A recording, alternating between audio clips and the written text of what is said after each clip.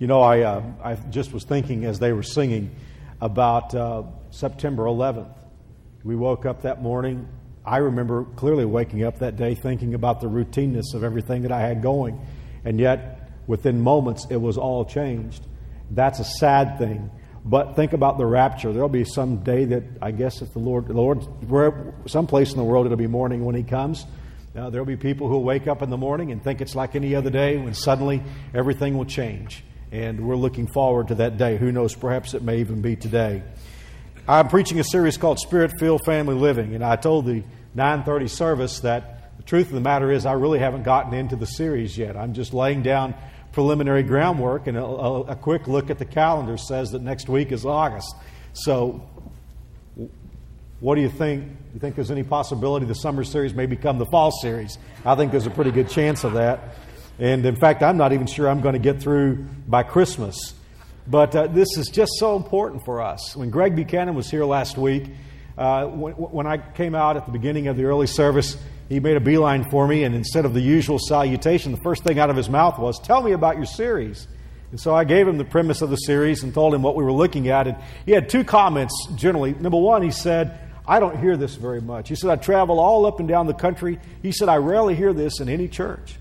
And the second thing he was very excited about, because he said, and for those of you who heard Greg's testimony about God's work of grace in his life and his wife's life, he said, "This is what my wife and I have lived." He was so excited about it that he talked to me about it all day long. And if you were here last Sunday night, Pastor Price was trying to keep things going because Greg wasn't in here and I wasn't in here. Greg was in my office preaching to me because he was so excited about this series. And I really do believe there are some life-changing truths in what we're studying. And some of you will walk away from this perhaps at the end of the day and say, "Well, I don't know why Pastor's spending so much time here." And that will either be because, A, you never will get it.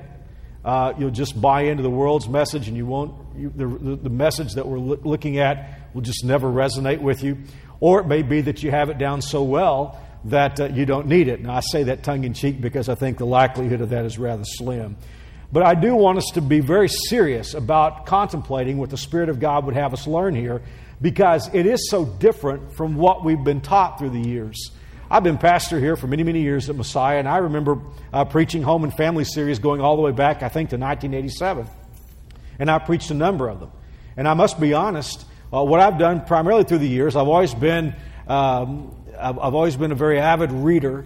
I would buy a lot of books on home and family, and I would see what the gurus and good men and women were writing about the home. And I've been helped by some of those books. But I would read all these books, and they would find their way into these series on home and family living. But after years of preaching and counseling, a question began to crystallize in my mind. And I've read the books about 12 ways to manage conflict in your relationship. You have this long list and 10 assets to communication in the home. And I always wondered, what does a couple do? When a man's just at that point of entering into a escalating conflict with his wife, how does he remember those 12 things about managing conflict? I mean, does he run and get his legal pad and scroll through the list? I don't think most of us do that. I mean, we read the books, amen, but who remembers the lists? And it isn't just in the Christian community. It's pretty well throughout the culture at large, because we go to all these seminars, and those of you who are in the business world or in some aspect of endeavor that requires ongoing training, you get these lists full of stuff, and you fill out these seminar studies. Who remembers that stuff? Amen. Maybe you do. I don't. I've just never been one to say, "Okay, I'm on number 6 now, moving into number 7." I'm a person who believes in principles. If you can understand the principles of what were, get them ingrained into your spirit, operate according to those principles, expect outcomes, I'm convinced at that point you can be successful. But it's especially true when you move that into the spiritual realm and you begin to live your life in accordance with the leadership of the Holy Spirit. Because beyond just doing the right things and expecting right outcomes, whenever you are obedient to the Holy Spirit and whatever He is telling you, God moves into your equation. And suddenly there is a power going on in your life, in your marriage, with your children, with your parents. There is a power at work that is greater than you. Talk about the sum being greater than the parts. When you begin to obey God and follow the Holy Spirit and do God's will and think God's way and speak God's way and live God's way, it isn't just a matter of you doing the right things and having the right outcome. It's a matter of bringing God into your situation. And at that moment, things begin to happen that nobody can explain. By the way, isn't that what church is all about? I mean, where's the supernatural today? I want to see the supernatural. Now, I don't want to see corny stuff, and I don't want to see foolish stuff, and I don't want to see some of the junk that goes on in the name of the Holy Spirit. What I want to see is real life transformation. That's what I'm after. And that's what we need in our home today. Well, that's my introduction. I'm just saying that to explain to you why I may be preaching on this the week of Christmas, if we get to that point. In your Bibles, let's go to our text that's been our premise for the entire series. Galatians 6, verse 7. Do not be deceived. God cannot be mocked. A man reaps what he sows. The one who sows to please his sinful nature, from that nature will reap destruction. The one who sows to please the Spirit, from the Spirit will reap eternal life. Let us not become weary in doing good, for at the proper time we will reap a harvest if we do not give up. Remember, what's going on in your life right now, what's going on in your marriage, what's going on in your family, is a harvest of the seed that has already been sown. The seed you've sown, the seed that others have sown. What's going on is a harvest. It's a harvest. And you're sowing seeds today that will result in a future harvest. Here's the premise. Here's the principle. When you sow to the Spirit, you reap life. When you sow to the flesh, that's the carnal nature, you reap death. Simple as that. If you have a death of a marriage, somebody sowed to the flesh. If you have a life, if you have a living, vibrant relationship in your marriage, somebody sowed seeds of life. It isn't just dialing right and getting Mr. Right or Miss Perfect. It isn't just setting the dials of life just right. God knows we need to be wise in our selection of mates and follow the Holy Spirit. But it's a matter of sowing seed that lead to a good harvest. Well, I'm also a big believer not only in Bible principles, but in biblical precedent. Because as soon as I discover a principle in the Bible, I begin to look for precedents. I want to look at the lives of Bible characters who bore out the principle.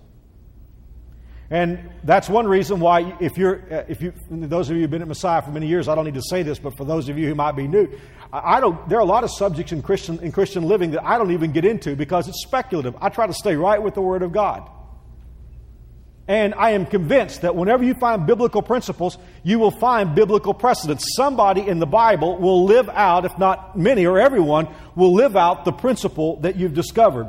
So we're looking at biblical precedent. Last week, we were studying, actually for the last 3 weeks, we've been studying sowing to the Spirit. And we've looked at the life of a man named Joseph who consistently sowed to the Spirit. And we saw in the last sermon the great harvest that he experienced. Well, today, we're going to turn that upside down and we're going to look at sowing to the flesh.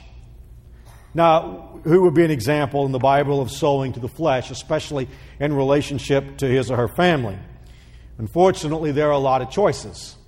A man like Jacob comes to mind. There is a believer, but a man who sowed to the flesh, and look what happened to his family. He is not named in the Bible, but the prodigal son, I think, would be an example of one who sowed to his flesh. King Saul in the Old Testament consistently sowed to the flesh. But now, I'm going to throw you a curve. Because the person I've chosen today, I think, probably will surprise you. And let me preface my choice by saying this. When we looked at sowing to the Spirit, we chose a man who had a lifelong pattern of sowing to the Spirit. So now we're talking about sowing to the flesh. You might assume that I would tell you about a man who would be the antitype of Joseph, someone who consistently sowed to the flesh. But I'm not going to do that today. The guy I chose for a specific reason, and a reason that should cause us all to sit up and pay attention. He was a man who, and this is not a faux pas on my part, he was a man who usually sowed to the Spirit. But in an unguarded moment, he sowed to his flesh. And listen, the harvest that he reaped was devastating. Time out. I want to take a moment to talk about motives. You know, when a crime is committed, the team of investigators move in, one of the first things they want to know is who had a motivation for committing this crime, because motives explain actions. Let me ask you, you've been listening to me preach now for weeks, many of you, about sowing to the Spirit. What motivates a Christian to sow to the Spirit? Example. Here is a Christian woman in our church who is married to an unsaved man. He makes her life miserable. He grouses about everything. He makes accusations against her. So here is this godly Christian woman who's listening to this series about sowing to the Spirit, and she's in this awful mess that's going on at home. And here at this moment, her husband has been excessively unkind with what he's saying. What is going to motivate her to speak in love and to obey the Spirit of God? What would motivate her to do that? Now, here's the thing. The only thing that can motivate her at that moment is faith.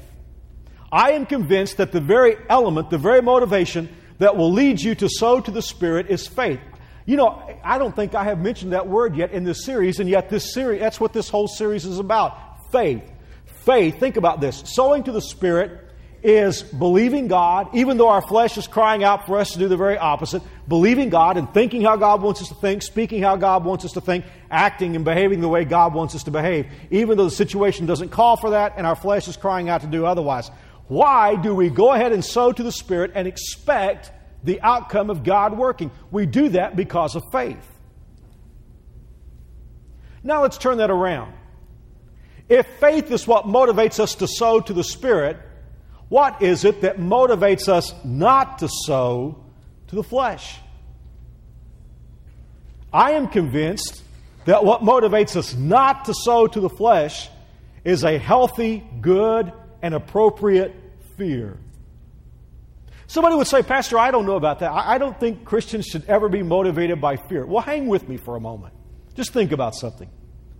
What happens when you sow to the Spirit? As a child of God, when you are obedient to God, believing God, listening to the Holy Spirit, doing what He says do, thinking like He says think, and speaking like He says speak. What happens when you sow to the Spirit? What's the outcome that would lead you to do that? The outcome is you put your future into the hands of a loving, sovereign God who can do the impossible. Amen? I mean, if that doesn't work, then why sow to the Spirit? I can't think of any reason. But when you sow to the Spirit, you put your future in the hands of God. When you choose to sow to the flesh, you invest your future in the predispositions, the natural outcomes of your fallen, depraved nature, a cursed world system, a defeated devil, and the judgments of God on all the above. I mean, do we see that today? When I sow to my flesh, I have just put my future, just to say it in capsule, I have put my future in the hands of my flesh, a fallen world, a defeated devil, and the judgments of God on all those. Now, I don't know about you, but that sounds pretty scary to me. That's why I'm saying what motivates us as Christians not to sow to the flesh is a good, healthy fear. That's what this sermon is about. His name is David, and for 99% of his life, he has sowed to the Spirit. And you might not think of him as somebody who sowed to the flesh. In fact, for just a few moments, I want you to consider with me David's history. David's history. Number one, David was a saved man. We're not talking about a lost guy here. We're talking about a guy who is in heaven right now as we speak. He was saved. You say, Pastor, how do you know he was saved? Well, I know he was saved for many reasons. But if for nothing else, I know because of Hebrews chapter 11. He is mentioned in that list of the faithful. In that hall of fame of faith, David is listed. Number two, he was a man after God's heart. In Acts chapter 13, verse 22, the Bible says, after removing Saul, he made David their king. He testified concerning him, I have found David, son of Jesse, a man after my own heart. He will do everything I want him to do. David, listen, David was a man after God's heart. You say, Pastor, what's the significance of that? I'm not going to ask you to raise your hand, but how many of you are in management? How many of you hire? Isn't there a world of difference between someone who just does what is necessary to get by? Somebody who works when the supervisor is watching? And isn't there a great difference between somebody like that and someone who has it in their heart to do a good job? Someone who believes in the company, is willing to follow leadership, somebody who likes what he is doing. It's in his heart, it's in her heart to do a good job. That's what God said about David. There is a man after my own heart. He thinks like I think. He loves what I love. He hates what I hate. He was a man after God's heart. Number 3, he was a man who had won many battles with his flesh. I think about all the battles he had to win to fight Goliath, the fear factor. He was disdained by others. His brothers made false accusations about, they said the only reason he was down there was to see the fight. Now I'll tell you, you have to win a lot of battles with your flesh as a young teenage kid to walk down in that valley, face a guy 9 foot tall with 5 rocks in a bag and a slingshot. You have to win some battles with your flesh, and David had. He won battles with his flesh concerning King Saul, who turned against him. David had opportunity to kill him, to protect himself, but he didn't. And beyond this, he had experienced harvests of blessings. We've been talking about sowing to the Spirit and reaping harvest. David had sown to the Spirit by this time, and he had already reaped multiple harvests of blessing. You say, Pastor, why are you talking about David today? It sounds like David belongs in last week's sermon because he sowed to the Spirit and he reaped harvest. Wait a minute. I know pretty well who I'm preaching to. You're a wonderful church. In fact, I've had the privilege of preaching all over America. And I don't say this to flatter you, but I really believe the most mature people I know in the world are in this church. I also know that it's very scary, and I'm not just preaching to you, I'm preaching to me too. It's very scary to come to the place where you say, okay, I got it now. I got it now. I got it. I got it. I'm okay now. I've won these battles with the flesh, and praise God, I'm on the upside of this thing, and I'm good to go now. That's a very scary place to be. Because when you think you've got it all together, and even when you have had some spiritual success in your life, never forget that your feet are still made out of clay, you still have a fleshly sin nature, and you have a devil who's painted a target on you. May you and I never forget that. Accordingly, for a few moments, I want us to look at David's prelude to disaster. David's prelude to disaster. Now, we've been talking about a great man up to this point. But something happened in his life. I don't know when it was. The Bible doesn't tell us. I don't even know exactly what it was. And I don't even think it happened in a day. It was a gradual sort of thing. There was a cooling off in David's life. I wonder, just let's be real open with each other today. Is there somebody here who once was more on fire for God than you are today? Is there somebody here who used to be more passionate about serving God than you are today? Can you remember a time when you were red hot for serving God? A time when you were red hot for your church? A time when you were red hot for your ministry? You still love the Lord. You still love to come to church. But quite honestly, the passion has cooled in your life. You used to be. God, Jesus was so wonderful. You had to talk to people about Him all the time. Your church was so wonderful. You were in love with it. Your friends who are godly friends, you were so excited about them. But now things have calmed down. If there's anybody like that here today, you need to pay attention to this next part with everything you have in your spirit. When you read in 2 Samuel chapter 11 about the sin, the adultery David committed, it sounds like he was on top of his roof, saw a lady taking a bath and committed adultery with her. Whoosh, he fell into sin. But I don't think it happened like that at all. The Bible starts out, 2 Samuel chapter 11, with some telltale signs that whatever happened in David's life did not happen suddenly. There was a prelude to David's disaster. I want you to notice with me first, his passion cooled for God's will in his life. This is in 2 Samuel chapter 11, verse 1. In the spring, at the time when kings go off to war, David sent Joab out with the king's men and the whole Israelite army. They destroyed the Ammonites and besieged Rabbah. Look at this. But David remained in Jerusalem. Now, God's will for David's life was to be a warrior king. And it was the time of year when kings would lead their forces into battle. What's going on here? I'm not sure. I'm not sure if David's top military brass said, "Sir, we can handle this. There's no reason for you to go out." Or maybe David said, "Fellas, I'm just tired. I think I want to stay home this year." But in any event, a man who had once been passionate about God's will for his life is just hanging around the palace. He had cooled off.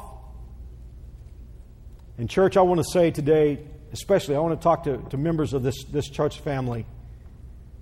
I want to say something today that I mean with all my spirit, and I hope that you won't take this wrong.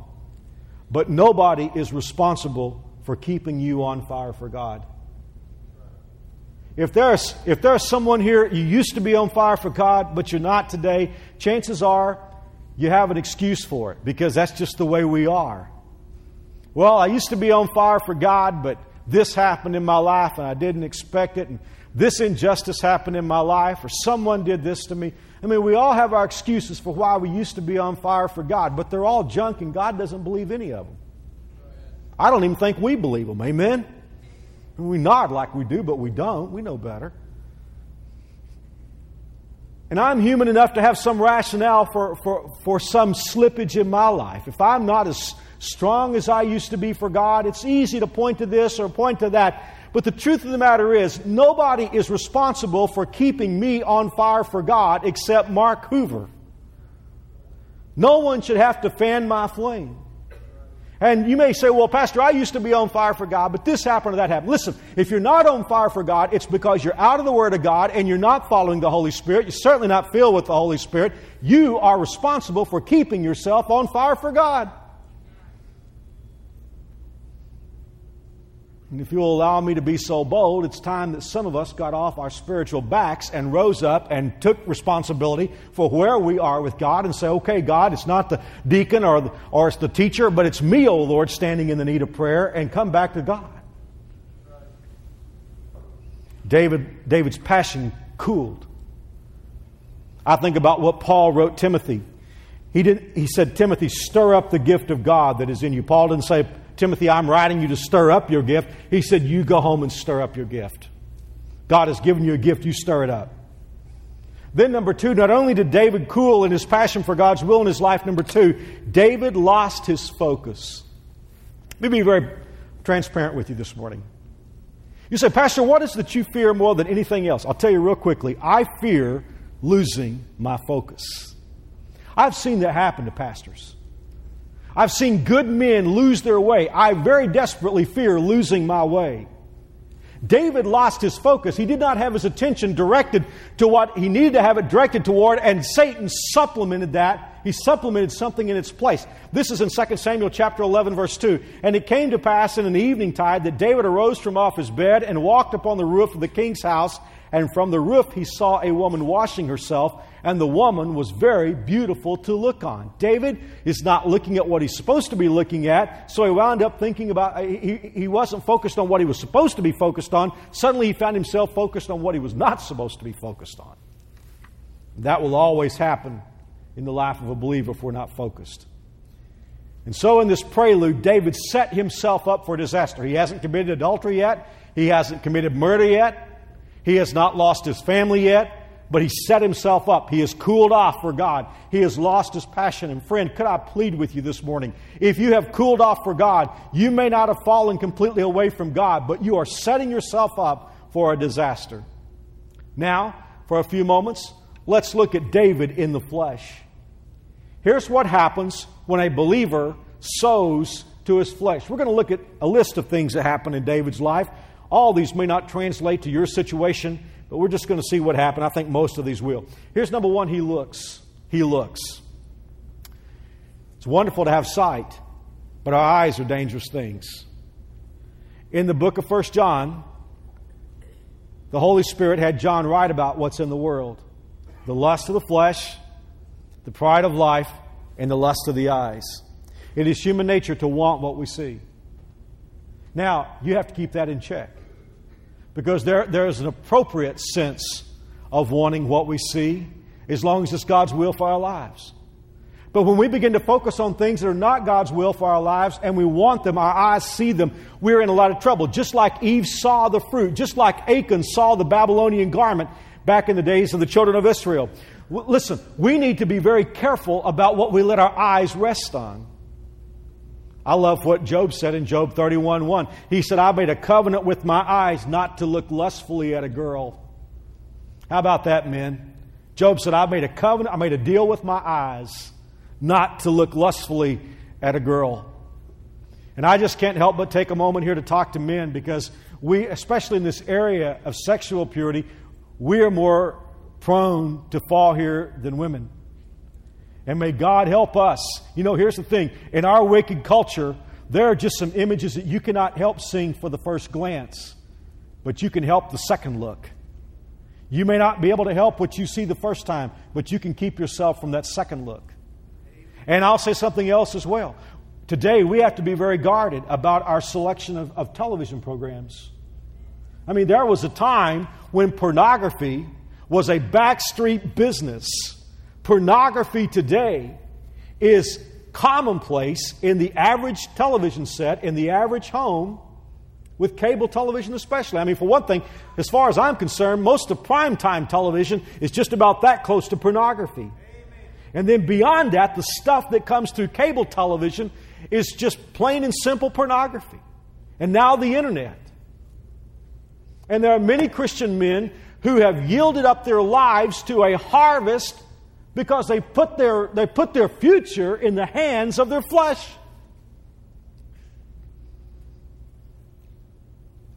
The battle must be won here. But David lost it. He looked. Then number 2, let's follow this progression here. He accommodated his lust. Now, if you look at something you shouldn't look at, and I'm not just talking about in the sexual arena, but if you look at something you shouldn't look at, consider something that you shouldn't consider, the next step is to accommodate that. And we should be looking at this from the reverse, because let me just say something. If in any of your lives you begin to look at something, focus on something you shouldn't be focused on, then stop yourself from accommodating that.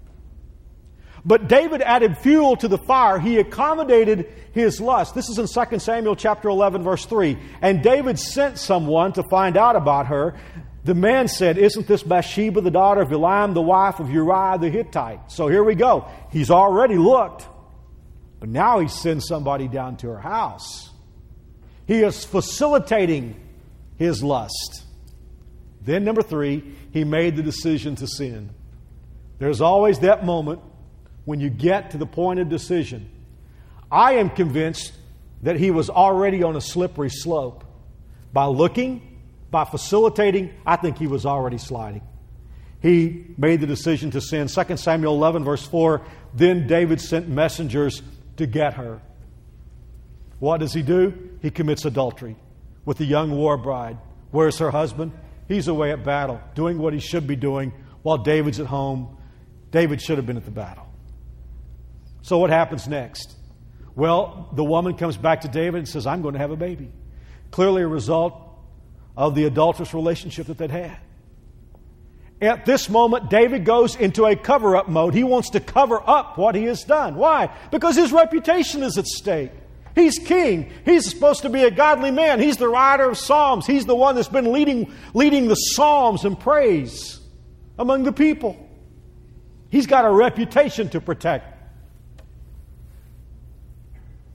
And so he, in an attempt to cover up what had been done, he sends a message to the battle and says, send Uriah home for some R&R. And his thought was that if Uriah came home and spent some time with his wife, that the normal supposition would have been that the baby belonged to Uriah. But the Word of God tells us that he who tries to cover up his sin will not prosper. Listen, this thing came out not as an accident. It came out because God wanted it to come out. And David said, I'm going to cover it up. But he couldn't. Because when Uriah came home, he embarrassed David. Uriah said, how can I be home enjoying the comforts of home while my comrades are out there in the field? And Uriah would not go into his house, but he slept on the steps. So what do we have so far? David looked. David accommodated his lust. He made the decision to sin. He tried to cover it up. Now, here's the thing.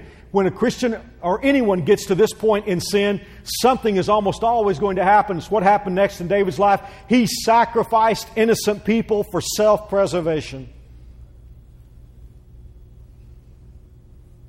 At this point, David knew the jig was up, and so he fired off a message to his top general. I cannot imagine a man like David sinking to this level, but hear me well.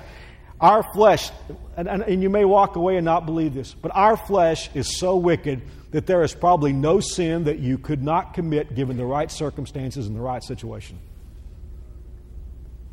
Jesus said it's not what comes into a man that defiles a man. He said it's what comes out of the heart. That's what defiles a man. See, the defilement's already there in our flesh. I can't believe David would sink to this level, but he said to his general, put Uriah in the front of the battle and then withdraw from him. Well, let's be honest about something. That was murder. That was murder. It may have looked all right. It may have seemed like a military tactic, but that was murder. That noble man who would not even go into his house as an act of honor when his comrades were in the field is set up to be murdered by a man who wrote most of the Psalms. Can we see what I'm talking about sowing to the flesh yet? I mean, here is a good man. Here is a godly man, a man we love, a man we'll see in heaven.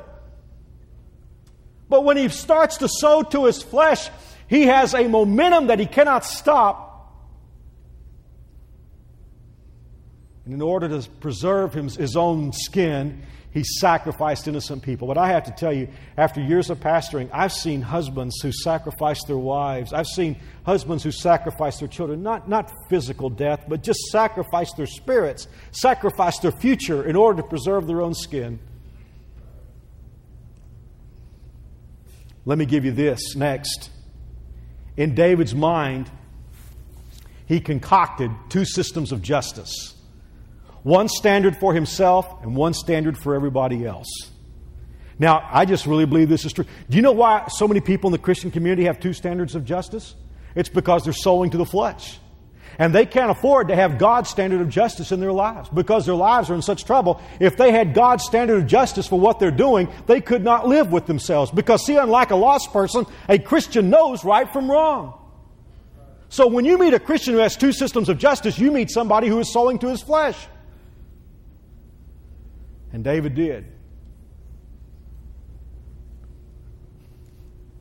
At a later point, David's pastor will come to see him, Nathan the prophet.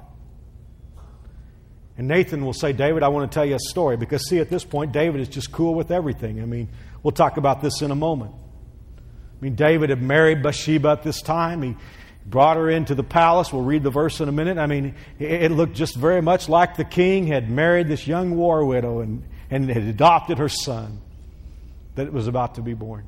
Everything looked really cool. And David said, I'm fine. I'm in good shape. But his preacher came by to see him and he said, David, I want to tell you a story. This happened in your kingdom. So two men lived across the street from each other. Both of them had sheep. But he said the one guy had flocks and flocks and flocks of sheep. He had sheep everywhere. And the guy across the street, all he had was one little ewe lamb.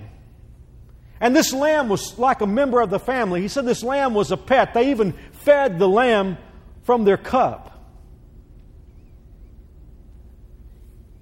And David said one day the guy with all the sheep, the flocks of sheep, had a visitor come to his house. And he wanted to make dinner for him. But instead of taking one of the sheep from his own flock, he went across the street and took the only little pet lamb that the people across the street had, took that lamb away, killed that lamb, and fixed it for dinner. Now, at this point, David's blood pressure is about 200 over 120. And he said, the rascal who did this, I mean, David was irrational in his judgment. He said he will die, and then he said after that he'll pay fourfold. Now, how he'd pay fourfold after he died, I don't know. But David was so irrational, he said the guy who did this, he's going to die, and then he's going to pay fourfold for it. And most of you know your Bible well enough to know what happened next. Nathan pointed his finger in David's face and said, David, you're the man. You're the man. Do you see what I mean by two systems of justice? When David heard the story, he was quick to pounce on what this man had done, only taking a lamb. He was going to kill a guy for taking a lamb, while David had taken another man's wife and had her husband killed, and yet David thought everything is cool with me. Two systems of justice. But that is what you have to do when you start sowing to your flesh, because if you're a child of God, how can you live with yourself continuing to sow to the flesh? You have to concoct this other system of justice whereby you can get by with it and you have a rationale for what you're doing. And then beyond that, and I've already referenced this, he lost his sense of reality with God. Before this time, David knew who God was. He knew what God expected. He knew where he was and what kind of relationship he was in with God. But now he lost his sense of reality with God. I don't think I've ever seen a Christian get off and backslide and start sowing to the flesh. I don't think I've ever seen a Christian do this who didn't have a little bit of what David has in him now. Because, you see, when you get away from God, you think, well, I'm going to get by with it, or I've got a reason for doing what I'm doing. And that's where David was. He had thought he had gotten by. I gave you this text a moment ago, just briefly. 2 Samuel 11, verse 26. When Uriah's wife heard that her husband was dead, she mourned for him. After the time of mourning was over, David had brought her to his house, and she became his wife and bore him a son. All very up and up, isn't it? David brought her into the house. He married her. He was going to adopt the baby that was going to be born.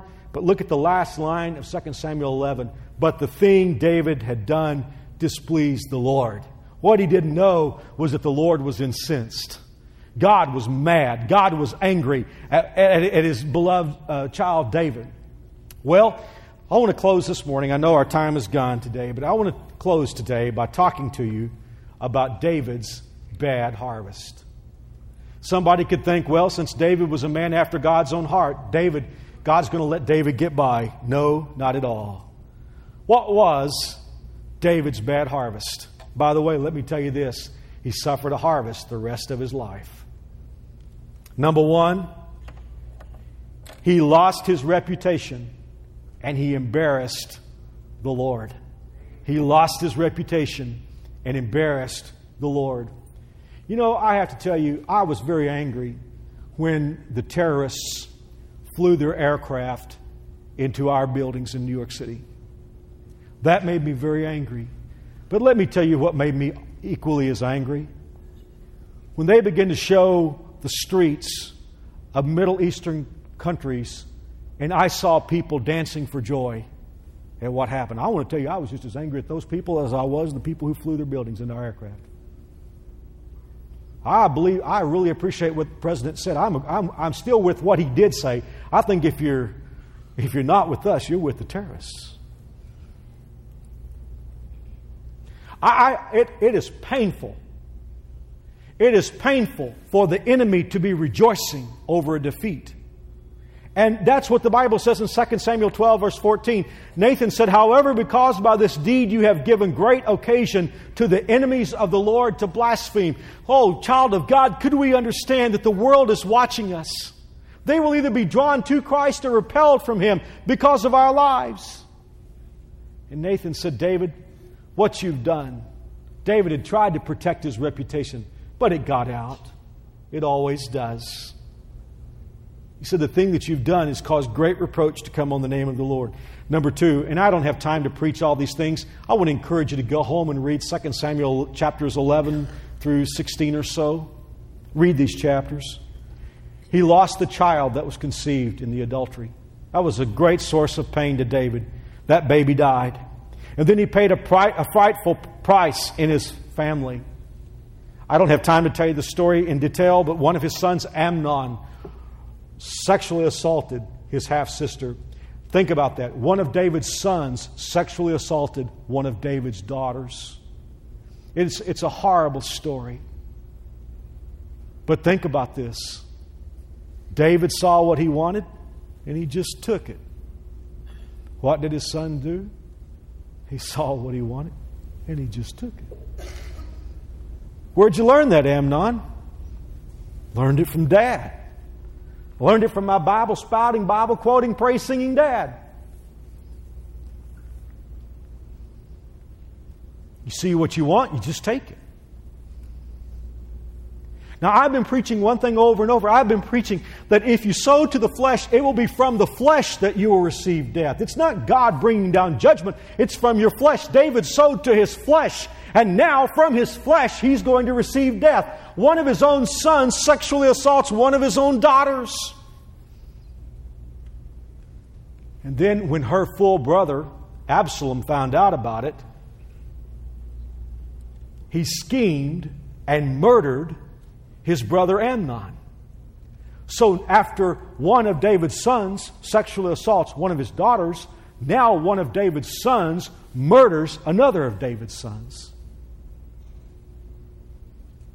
And then that son Absalom revolted and tried to steal the kingdom away from his dad. David had to run from Jerusalem to protect his own life from his own flesh and blood, his own son. And at the end, David's general will blow a dart through the liver of David's son. Church, there's a really big harvest for sowing to the flesh.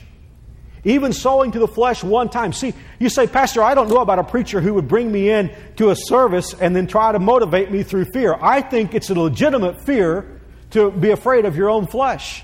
Amen. Because even sowing to it one time can bring disaster. I hear somebody say, well, Pastor, what about me? I have sown to my flesh. Well, I'm thankful to tell you that you can be forgiven. You can come to God and He will forgive you. But I got to tell you this, and I don't want to leave anyone under a misinterpretation today, but I must be honest about something. In the last 50 years or so, especially in the United States, we have had such an easy view of sin that the average Christian thinks because 1 John 1:9 is in the Bible, we can do anything we want to and God will forgive us. 1 John 1:9 is in the Bible. There's no doubt about it. I truly believe if you're God's child, He will forgive you of any sin you've ever committed. But beloved, just because God forgives you, it doesn't mean the harvest will be stopped. When I was a kid growing up in church, I used to hear a story preachers would tell about a kid who grew up, a bratty kid, a rascal kid. As he grew into a teenager, a very mean kid. He disobeyed his dad. He disrespected his dad. There was a time when he even spat in his dad's face. And the dad, in order to deal with his frustration and his anger, every time his son would do something like that, he would go out to the tree in the front yard and take a long nail and drive it into the tree to deal with his anger over what his son was doing wrong. God is so good. And this young man, in a service like today, saw himself for the first time, and he repented, and he invited Christ into his heart. And it was just a natural step to go back home and say to his dad, Dad, I'm so sorry for all the rotten things I've done. I'm so sorry for all the things I have said. Would you please forgive me? And the dad threw his arms around his son like in the story of the prodigal son and said, Son, I forgive you of all the things you've ever done. And then he did something. He went out to the garage and he took a hammer, the same hammer that he'd used to drive all those nails, and took the claw part of the hammer and pulled every single nail out of the tree. And when he got through, he said to his son, Look, son, all the nails are gone. The boy looked at the tree and he said, Yes, Dad, but the holes are still there. That's the message that's missing in American Christianity today. It's true, God will forgive you. But if you sow to the flesh, you can't stop the harvest. May God help us. I preach today not to cause you to feel a sense of judgment, but I do preach to bring conviction today.